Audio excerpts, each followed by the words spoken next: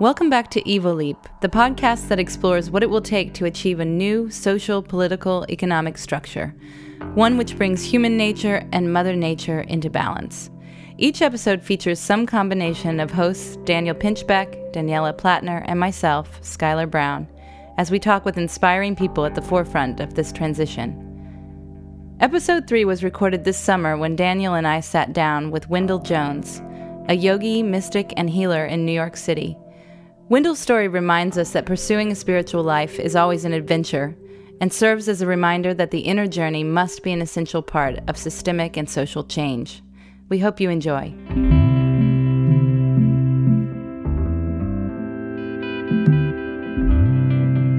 Hey there, we're here for Evo Leap. This is Daniel Pinchbeck, and I'm here with Schuyler Brown and Wendell Jones.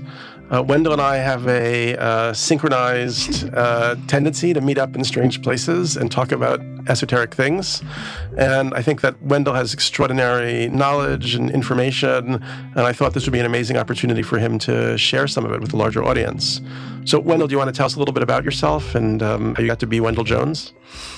Well, I grew up in Detroit during the time of when it was very prosperous in Detroit economically. My grandmother was the foreman for General Motors. My mother was a hairstylist. My father was a barber and a water welder.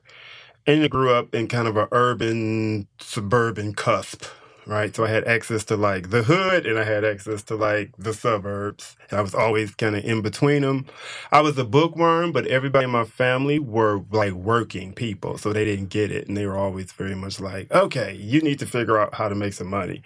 And it was one person in my family, my godfather, who had went to Egypt and lived for 3 years in Egypt. And while he was in Egypt, he said he had a past life regression, which is why he stayed there. So when he came back, I was 5 years old. He brought back like 10,000 books. And I would go to his apartment and I would be like, is he crazy? Like, what is this? Like, what's going on? This is like 1975. He's talking about vegetarian, astrology, homeopath. This is Detroit in 1975.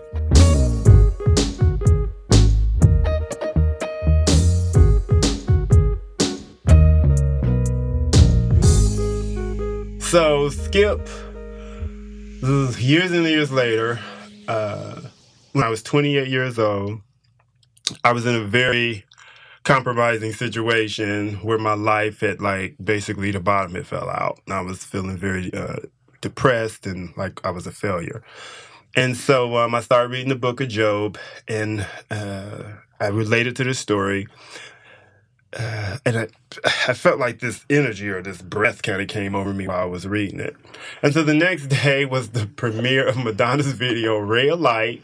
And I was sitting there and I'm listening to her song and I'm thinking about the experience the previous day. And I popped out of my body and I couldn't figure out what there was no spatial relationship. There was no differentiation between like my body, your body, her body, that wall. I didn't have a physical like identity. After 3 minutes of that, I started to panic because I didn't think I could get back in my body. I figured out how to get back into the body, and I pretty much after that was totally despondent. It took an effort to do everything. So I thought I was going to become a minister, so I started reading the Bible, doing Bible study. But the questions that would come to my mind, people didn't have answers for. So Can I interrupt for a second?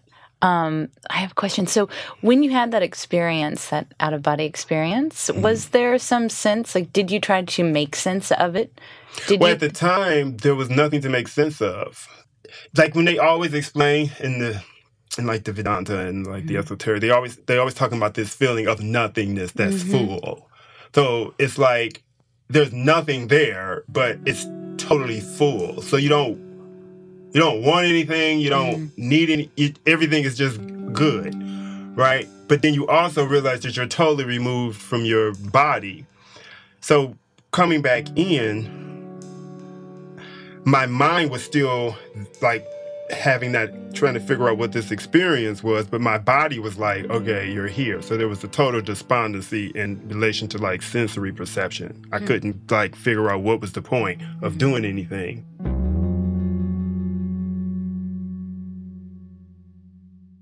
So eventually I found this National Geographic map of the universe, and I would stare at it every day. And I would just look at it and be like, what is going on? And then one day I said, what the hell is going on? Like, I need to know this is so insignificant. Like, the earth is so insignificant compared to, like, this. So what is it? What's going on? Well, 15 years later, after... I always like to cut to the chase. Yeah. We can take the journey if you want. Yeah.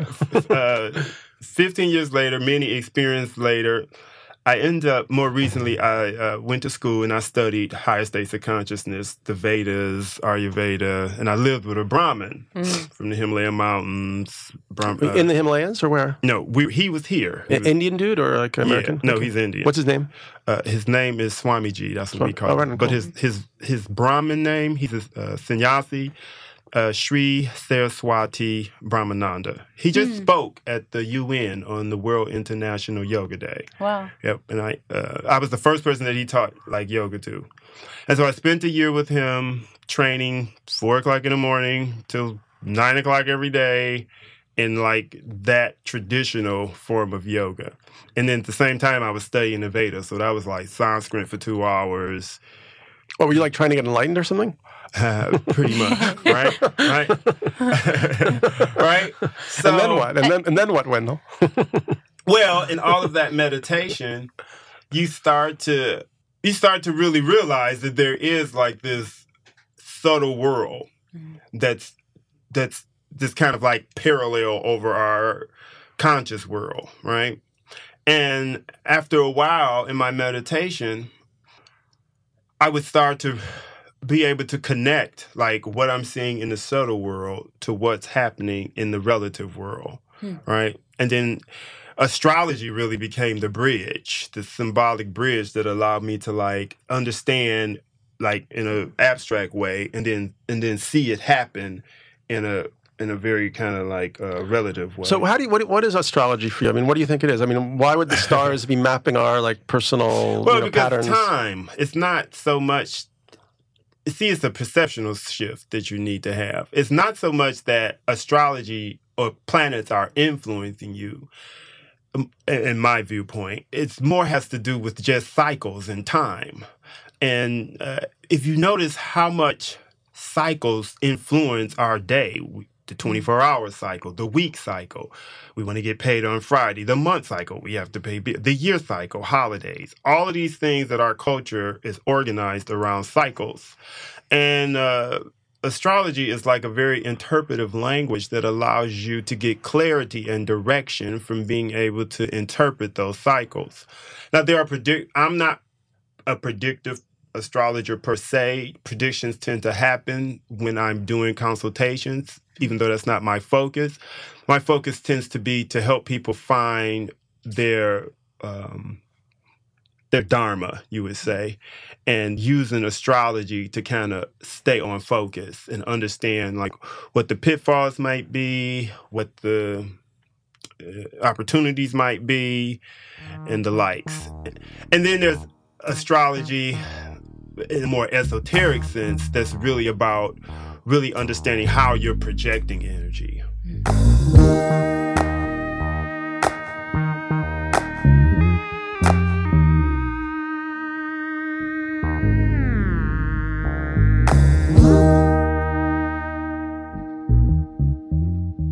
So you studied the Vedas, you were working with this, and you got into Rudolf Steiner's work and meditations and so on. Yeah. Well, Steiner work I got into way early. I was working at an esoteric bookstore, and the guy was obsessed with Steiner.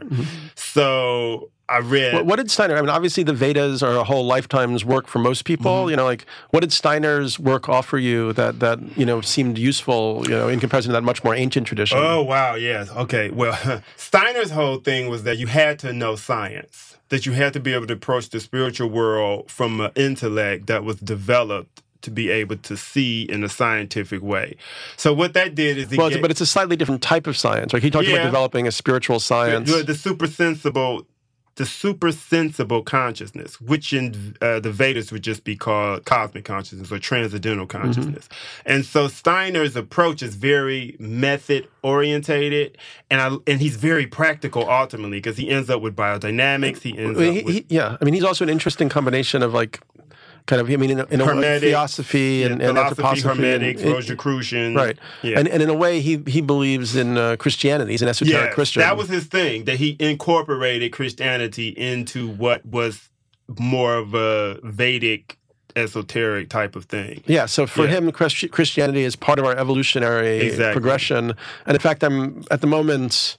I just finished reading the Pope's encyclical, Care for Our Common Home, and it's such an incredible document. It's almost like a resurrection, in a sense, or a regeneration of the whole Christian tradition.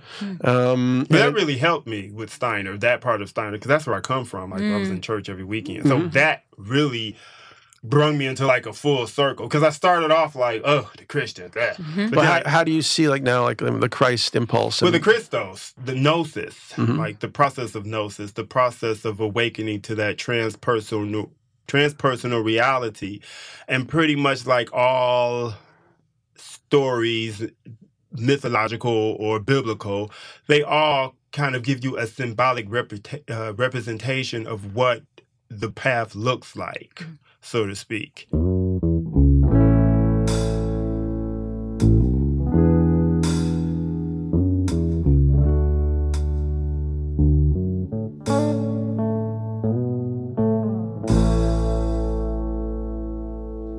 Obviously, you're a black man. Most fewer black people are involved in this level of esoteric spirituality. How does that feel for you? Like, what do you feel like? It's complicated because it's interesting because I went through a period where it was a lot of estrangement, because I went through a period where I was very much into Afrocentric thought. Yeah. Marcus Garvey, Sheikh Diop, I was very much into that, the Afrocentric movement.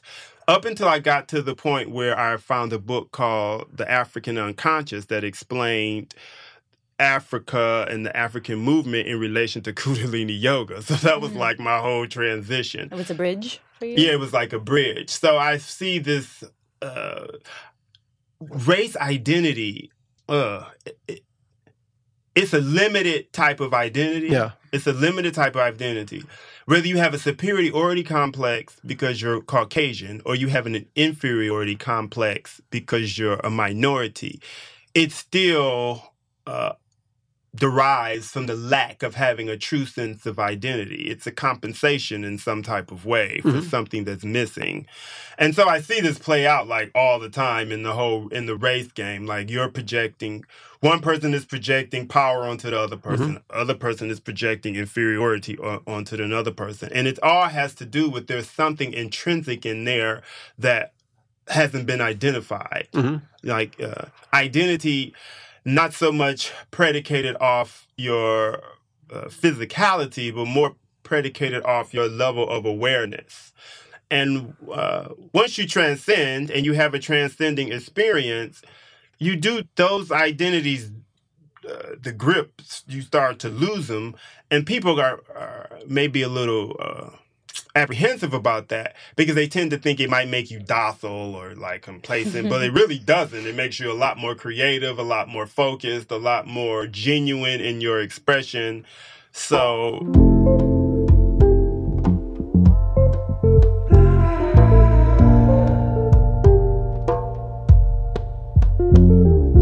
let's go back a little bit and talk more about your path. So you were you got into the Vedas, yoga, esoteric meditation with the Rudolf Steiner system, transcendental meditation. You studied at the Maharishi. Was the first meditation that I had done consistently. And then you studied at the Maharishi school? Yeah, the Maharishi University of Management. What was your degree there?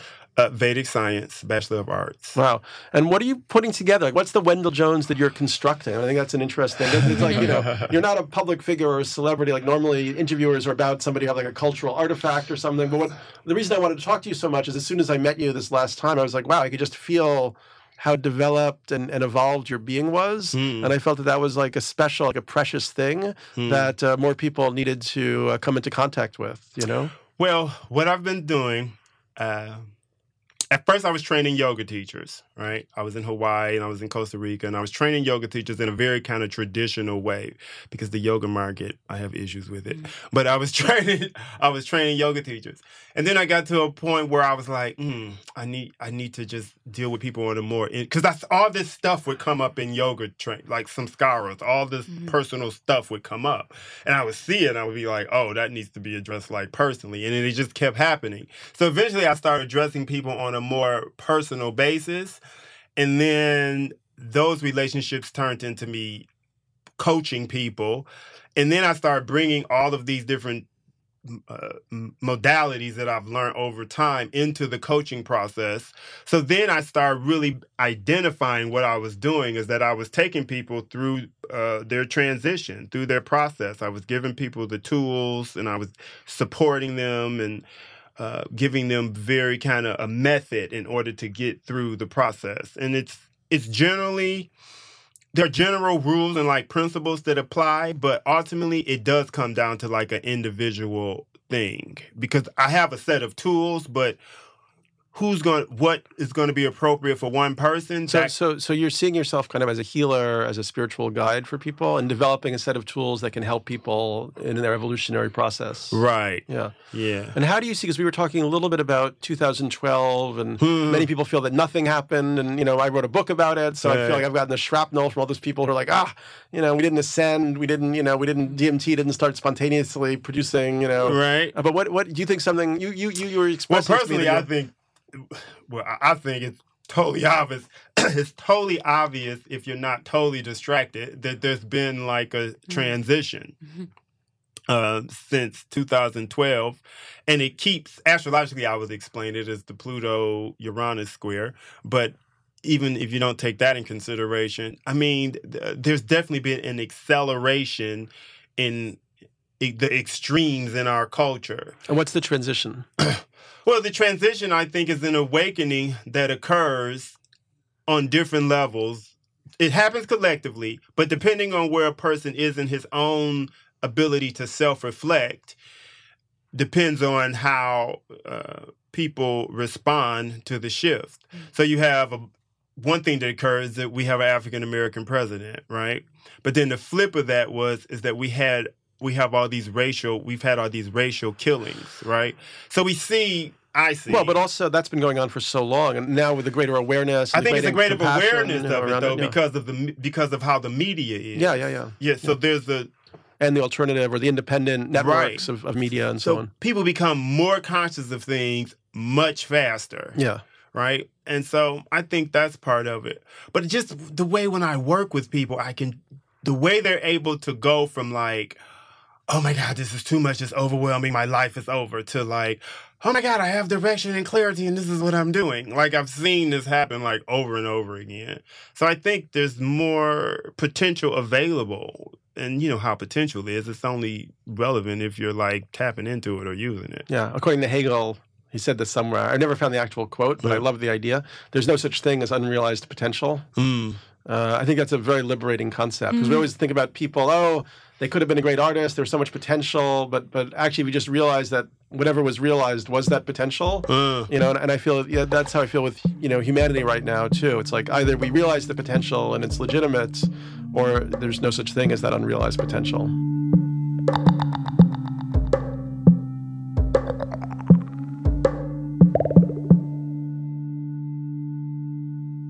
We talk a lot on this podcast about the ecological situation and man's relationship or humanity's relationship to nature. Do you have any thoughts about that? Or well, when I was in Maharishi, there was a lot of communication between the guys who were in there doing sustainable living, because there was like this big. So I got a lot of that information osmosis about permaculture and biodynamics, and more recently I've been going to a biodynamic farm up in Vermont and painting trees with homeopathic remedies and like all of this stuff.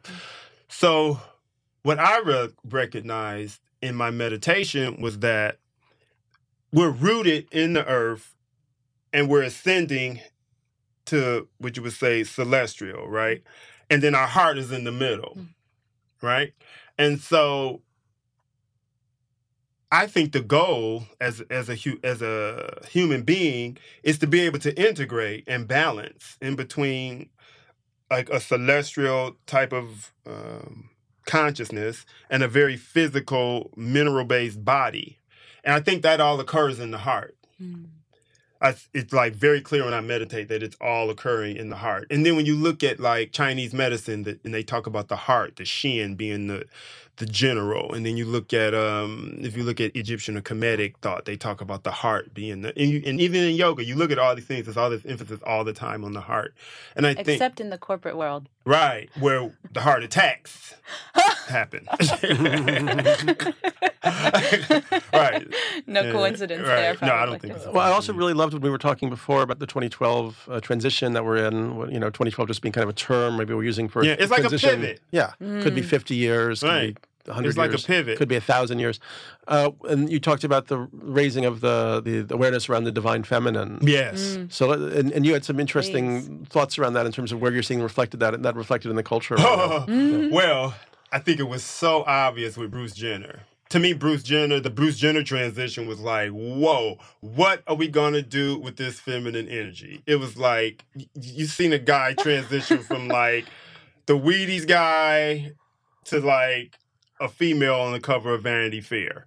And to me, that's very symbolic of the emergence of this feminine energy that has kind of reawakened, and we don't know what to do with it. What do you mean exactly? Explain a little bit more. What is the feminine energy that's so powerful that we don't know what to do with? Well, you could say Kundalini energy. Yeah. Mm-hmm. You could say Kundalini energy. I don't like to. Sometimes Shakti energy. Yeah, sometimes I refrain from using the word Kundalini because there's so much hysteria in the New Age community about Kundalini.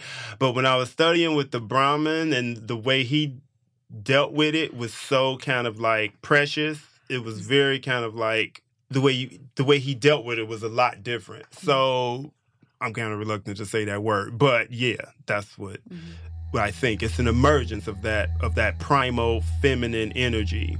Was it gone or has it been suppressed? Well, it's like a polarity. You have in a cycle, and in different cycles, like, is the winter gone right now? No, there's still obviously cool air, right? But it's not in this phase of the cycle of our season. It's repressed.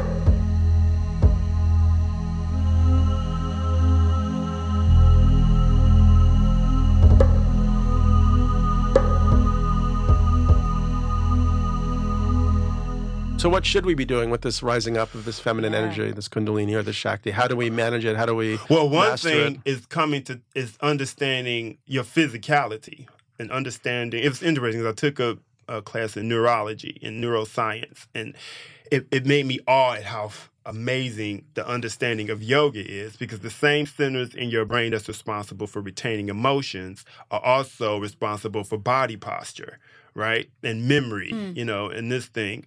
So the physicality, enlightenment of the body is very important because the feminine principle is the physicality principle. It's the tangible, the form, the yin, right? They say the mother is the teacher of the body. Right. And so I think it's important. And I think when you look at now how much access we have to this super nutrition and all of that, I think the culture produces what it needs in order to make the transition.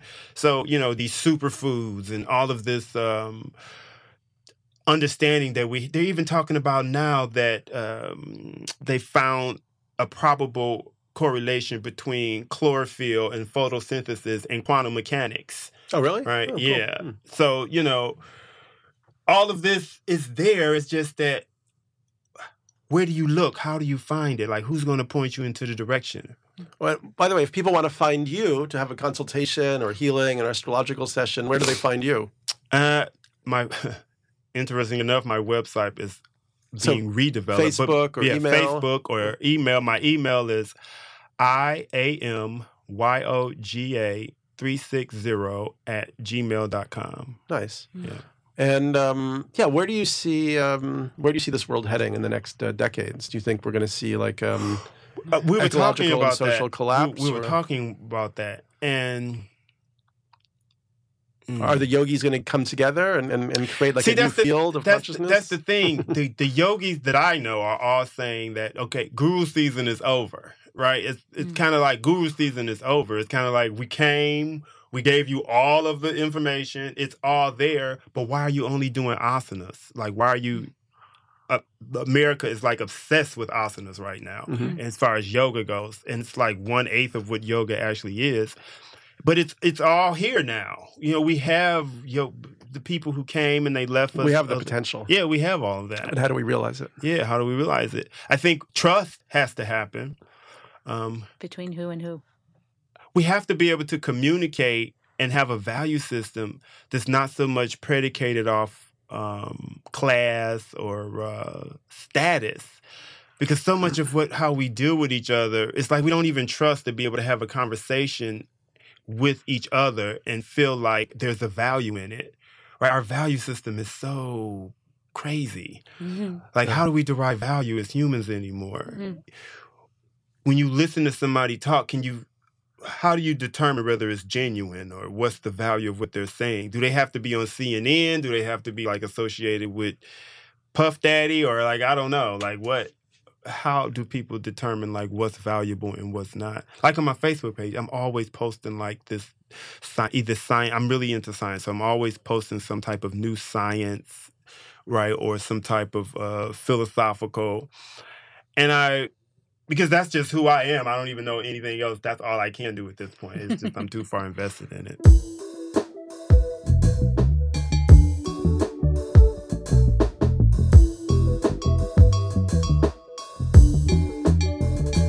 I did want to talk to you about your receiving that mantra from a tree. Oh. Maybe you can tell us quickly about that crazy story and what that's all about. So a lady invited me.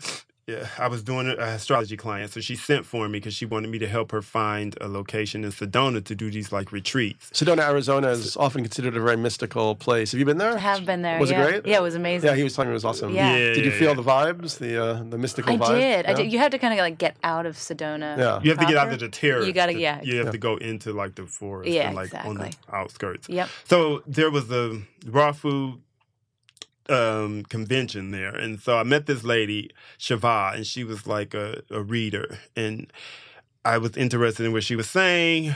The next day when I came back, she told me that her guides told her to take me to the forest. I was like, lady, I'm not going to the forest with you. Right?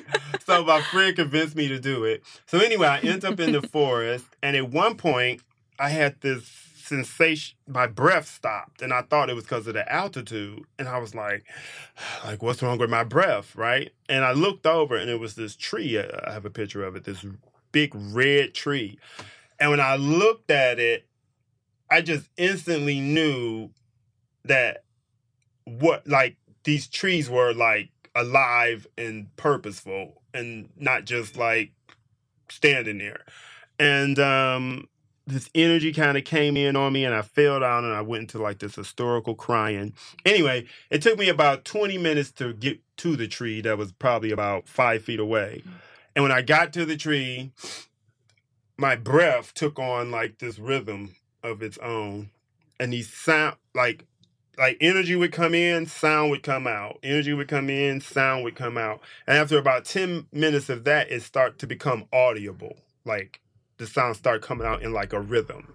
And after a while, I was just like in this incantation of these sounds. And at the time, I had no idea. I didn't figure it out. It took years and years later when I was studying the Vedas and mantras and Swamiji explained to me what it was. Then I figured it out. But the head on the nail was after I had started practicing this meditation myself, and I was having my own experiences of transitioning and coming into real clarity about my motives and, who I was as opposed to who I thought I was.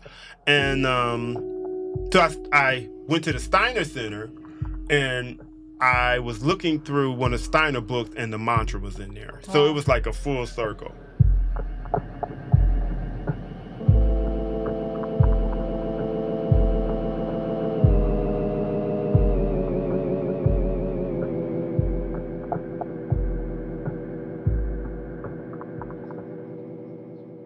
And you said that the Wow. mantra has had certain effects. Oh, yeah. Yeah. You said something about the elemental beings. What are the elemental entities? Well, in the Vedas, they say the devatas. In the esoteric, they call it the hierarchy. In the Steiner speaks, Jung would say archetypes, right?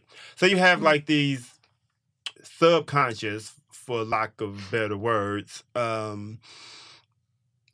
intelligence.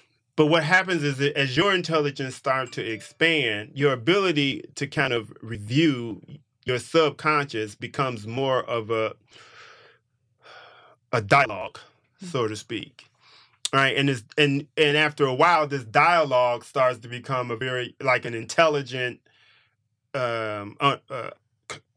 communication that's going on between you and like another part of yourself that previous to that you hadn't been exposed to. So then you start to see things, and well, for me, what happens is I start to see life symbolically, like different things.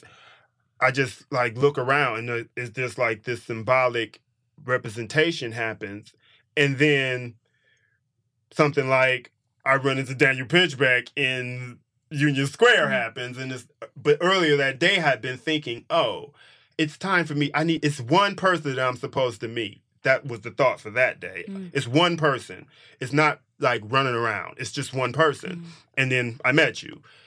So my brain works like that on a regular basis, but it takes a lot of unprogramming to trust and to be like, oh, it's okay. Totally. Phew. Well, listen, Wendell, thank you so much. We have to stop talking? Well, I don't know how long we have or whatever. My God. One question about you talked about you did a thesis on Jung and the shadow. Oh, yeah. Tell me about that. I did a 25-page thesis on transcending the shadow. That's what I called it. And I won like money for it, and I got an honors award at MUM. I can send it to you. So it was like using yoga to transcend the shadow? Yeah. What was the connection with the Jungian ideas and the yoga ideas? Well, because Jungian idea was that the shadow is basically the part of our selves that we project onto our environment because we haven't built like the integrity in our personality to deal with it. For example, politicians. A lot of people project power onto politicians. Oh, I hate politicians. But then if you take a closer look at those persons' lives, there might be somewhere in their life where they feel not empowered. They don't feel empowered, and they don't know how to use power. So then somebody else using power triggers them to be like aversion towards that, right? But really what they really need to do is learn how to incorporate using power into their lives. So what I found in the meditation is these type of things happen when people start to realize where they've been projecting at. Where they've been like not wanting to be responsible for their own power. Like, oh, but I take care of people, and you have the classic person who's too nice all the time. Like, I'm nice, so I should be good. Like my life should be happy because I'm nice. Right. But then under that, you realize that they're nice. It's the passive aggressive to manipulate people. Right, totally. What advice would you give? Because I feel just in my own community, there are a lot of people waking up. And they need to learn. Let her finish her question. Sorry. Yeah. And it feels like there's a mistaken idea, and I've had this idea myself, that the process is linear, that it's pretty clear that once you're awake, and that you shouldn't have troubles anymore, that you'll see the shadows clearly, that the light just keeps coming. And I've found in my personal journey and friends' journeys that there can be moments of real, it can really feel despondent was the word you used before. Despondent, right.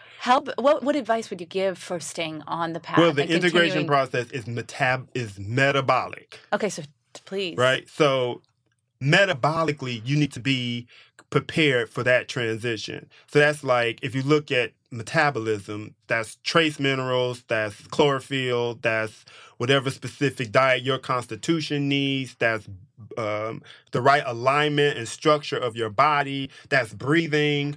It's really an individual thing. Because when I deal with people, it's like individually, what do they need depending on their constitution? But those are some basic things. A lot of people have like serious metabolic processes that they don't understand that's happening.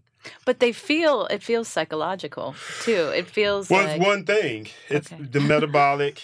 There's not much differentiation. This is Steiner was big on this. So that your metabolic process, the process of burning things, right, and transforming them into something else, is very analogous to it's the opposite polarity of what your nervous system does in terms of information. So if your metabolism isn't functioning, like let's say your metabolism is excess, then you're liable to have a deficiency in your nervous system. Or if your nervous system is excess, you're liable to have a deficiency metabolically. And then in between that is your circulatory and rhythmic system. So that's why in yoga, breathing is so important, because it balances. It helps resolve metabolic waste. It balances that process and like the nervous system. Basically, yoga is advanced science for the nervous system, and Ayurveda is advanced science for the digestive system, right? And the combination of the two helps you to maintain your physicality and your mental in order to integrate like the prana or the chi. In this case, specifically for yoga, there are 5 sheaths. In Chinese medicine, there are 5 phases, right? And so that is where like the integration happens in those elements. To keep it. It's technical, but I like my training. Awesome. No, it's amazing that he has such a map for it. It sure is. We'll hopefully find some very interesting characters for you to do your magic on, including me next. We're about to have our astrology reading. Well, Wendell, thank you so much for being with us. Looking forward to more. And last question. Are you enlightened? Swamiji told me that I had acquired an enlightened knowledge. Nice. That's what he said. Good. I like that. A nice little distinction there. It's a hedge. Which is appreciated. All right, guys. Thank you so much, and look forward to more and more. Thank you. Yeah.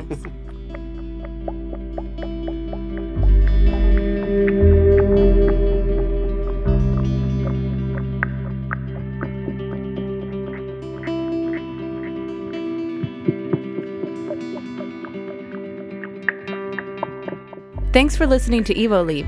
As always, we encourage you to reach out with any questions or comments by emailing us at hello@evoleappodcast.com. This episode was recorded at Pro Media Studios in Midtown Manhattan by Chad Dugatz and Alex Kennedy. Musical interludes were created by Jacob Schaefer. You can find more at jacobschaefer.com. Thanks to Kate Nicholson for web design, research, and support, and to Alex Kennedy, our producer and editor.